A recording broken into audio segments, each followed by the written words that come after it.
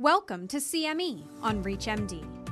This activity, entitled Mining the Outer Reaches of Migraine Science, is provided by Forefront Collaborative and is supported by an independent educational grant from Lilly. Prior to beginning the activity, please be sure to review the faculty and commercial support disclosure statements as well as the learning objectives. Due to the fact that it's often underdiagnosed and undertreated, migraine has become the second leading global cause of years lived with disability. But the good news is that there's hope for clinicians and patients who are frustrated by the challenges of relieving migraine's crippling pain. And today, we'll be taking a look at some of those new pathophysiologically targeted treatment options. This is CME on ReachMD, and I'm your host, Dr. Jennifer Caudle. Joining me to discuss these advances in migraine treatment is Dr. Wade Cooper, who's the director of the Headache and Neuropathic Pain Program and Associate Professor of Neurology at the University of Michigan in Ann Arbor. Dr. Cooper, welcome to the program.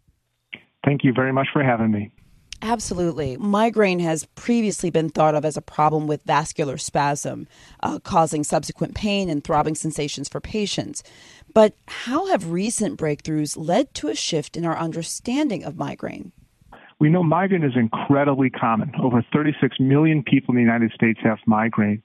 And it used to be thought of as a blood vessel spasming issue at the surface of the brain that was generating all the symptoms. And there certainly is a vasoconstriction element to migraine, but we also know that migraine includes a sterile inflammatory response to the lining of the brain. When you think of your patients who have migraine, I'm sure you know they're uncomfortable. And this can include things like light and sound sensitivity and nausea, in addition to the headache component, as well as having some mood change and some fatigue elements. And what we understand that's happening is like a sterile meningitis. And as we study this further, we've been able to identify inflammatory peptides that are released from the surface of the brain and irritate the pain-sensitive nerves that sends the signal to initiate and maintain a migraine attack. And this is resulting in central activation, turning on the features of migraine that you and I see in our patients. This pain signal is sent from the sterile inflammatory mechanism on the surface of the brain by A-delta fibers, these pain-sensitive trigeminal fibers that go deep into the brain itself and propagate that migraine attack. And that's really helpful to understand the pathophysiology. In turn, how has this improved understanding of these inflammatory mechanisms led to the development of targeted therapies for the prevention of migraine? CGRP receptors and the CGRP ligands have become key targets. If you use a CGRP targeted monoclonal antibody, you can reduce days of headache per month, and some patients get more than 75% reduction in their days of headache per month over the course of time. When you use these once a month, and in the case of fremanezumab, once every quarter, because you can see a separation from placebo within 1 week, although typically our patients need to be on these treatments between 3 to 6 months to identify how much benefit they're going to get. Many times you can see improvements in their disability scores. When these came out, we were worried that if you blocked CGRP, it would have consequences not just on the nervous system to reduce migraine, but maybe it would affect other areas of the body. It turns out CGRP is active in our lungs, CGRP is active in our blood vessels, CGRP is active in our heart, in our kidney, in our skin, all kinds of areas. One of these studies that just got published showed us that people on one of these monoclonal antibodies, in this case it was arunimab, over the course of 5 years in their open-label trial extension, showed that it was well-tolerated and safe. The only thing that came out of long-term studies for these was the addition of severe constipation as a warning for arunimab, and that was also in the label for the other FDA-approved medications for prevention of migraine in this class. That's galcanezumab and fremanezumab. The side effect list can include constipation or injection site reaction. Of interest, galcanezumab was also found to be effective in just the prevention of episodic cluster headache.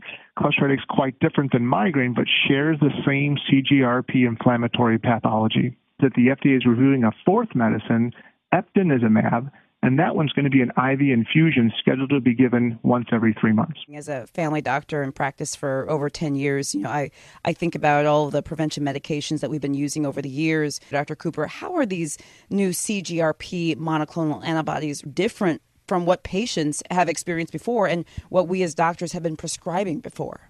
Our patients, our migraineurs, are warriors. Previous prevention therapies, such as the FDA-approved topiramate or valproic acid, were medicines that were designed to prevent epilepsy, and they had a side effect or an additional benefit of lowering migraine, but they came with baggage, things like weight gain, cognitive impact, having numbness or tingling of the hands and feet. Other medicines commonly used in the prevention of migraine, like propranolol or tricyclic antidepressant class medicines, none of these medicines were specific for migraine. They were just used because they had a consequence or a side effect of improving migraine. And this really frustrated our patients because our patients had to cope with a lot of side effects and sometimes had to choose what's worse, having disabling bouts of migraine or having weight gain, with some of these medicines adding 10, 15, 20 pounds of weight on our patients. As a provider, it's important to individualize your patient's selection for prevention therapy. So using tablets like topiramate or valproic acid can be appropriate in the right situation. Propranolol and other medicines can be appropriate, as can onabotulinum toxin A. And all this has to be determined by your clinical skill sets, trying to match what the patient's looking for, what their clinical symptoms are, and what you think they're going to do best with. Those are really interesting points that you mentioned about the idea of patients sometimes choosing between the side effects of medications versus what the medications are intended to treat. I think a lot of clinicians out there can relate. For those of you who are just tuning in, you're listening to CME on ReachMD. I'm your host, Dr. Jennifer Cottle, and today I'm speaking with Dr. Wade Cooper about advances in migraine pathophysiology and treatment. Dr. Cooper, we spoke a bit earlier about the inflammatory mechanisms of migraine, but now let's shift over to how these pathways affect the way we treat migraine. Is there a role for medications targeting CGRP for the acute treatment of migraine attacks? The field class of medicine is known as the GPANs. And these GPAN class of medicines limit the ability of CGRP to activate the receptor, therefore receptor antagonists, in the peripheral nervous system before it sends pain to the deep brain structures.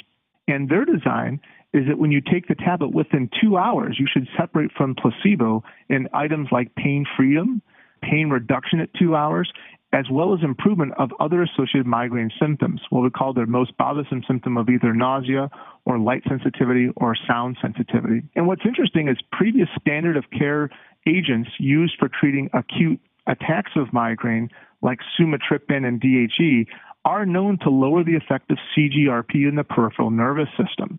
Are there other acute treatments for migraine that have similar targeted mechanisms of action? The standard of care currently, using triptan-class medicines such as sumatriptan or rizatriptan or naratriptan, or using other medicines such as dihydroergotamine, can be very effective for the acute attack of migraine.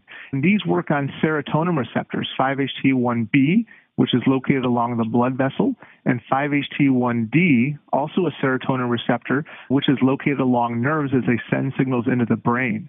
And those medicines have been remarkably effective, and in a lot of situations return someone's quality of life within a couple hours of their use.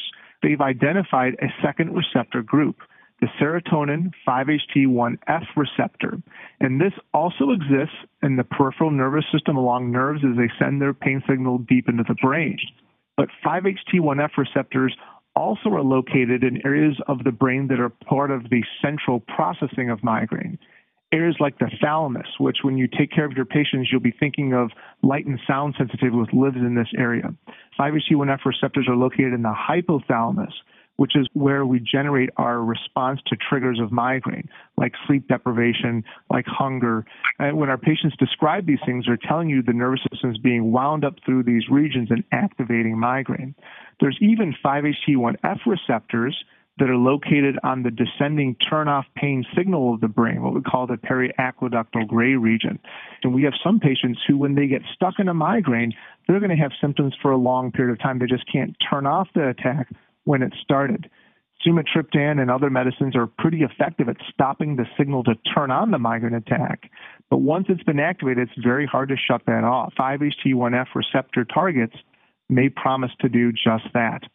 There's currently a medicine called lasmiditan, which has been FDA approved and is just waiting to be cleared through the DEA from a scheduling standpoint, which seems effective in people for acute migraine.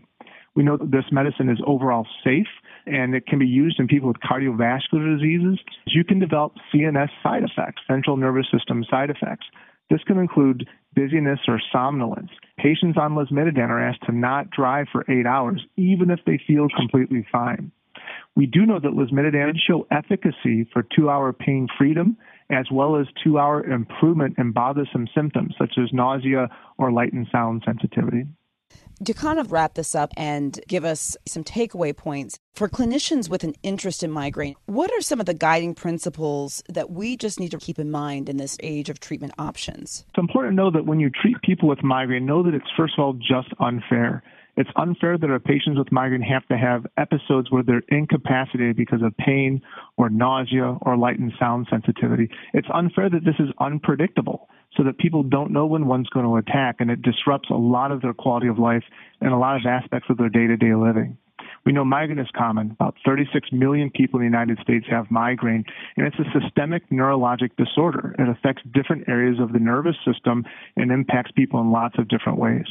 But the best part about this is our recent breakthroughs in understanding molecular science have led to specialized treatments that focus on key aspects of the migraine machinery. We've seen impressive results with prevention therapies from the 3 monoclonal antibodies that are just recently being used in this country, like fremanezumab, arunimab, and galcanezumab, and these have minimal side effects. We've got the promise of acute therapies that work on CGRP, like the GPAN class medicines that we expect to be FDA approved. We have the promise of lasmiditan and other medicines being developed on 5-HT1F receptors, and these have shown substantial pain relief, pain freedom, and improvement of overall symptoms at 2 hours.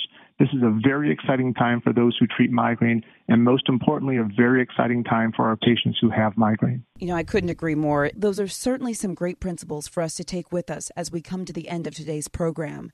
And I'd like to thank Dr. Wade Cooper for helping us better understand the mechanisms of action of new therapeutics targeting the underlying pathophysiology of migraine. Dr. Cooper, it was great speaking with you today.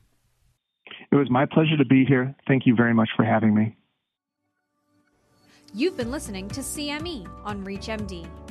This activity is provided by Forefront Collaborative and is supported by an independent educational grant from Lilly. To receive your free CME credit or to download this activity, go to reachmd.com/CME. Thank you for listening.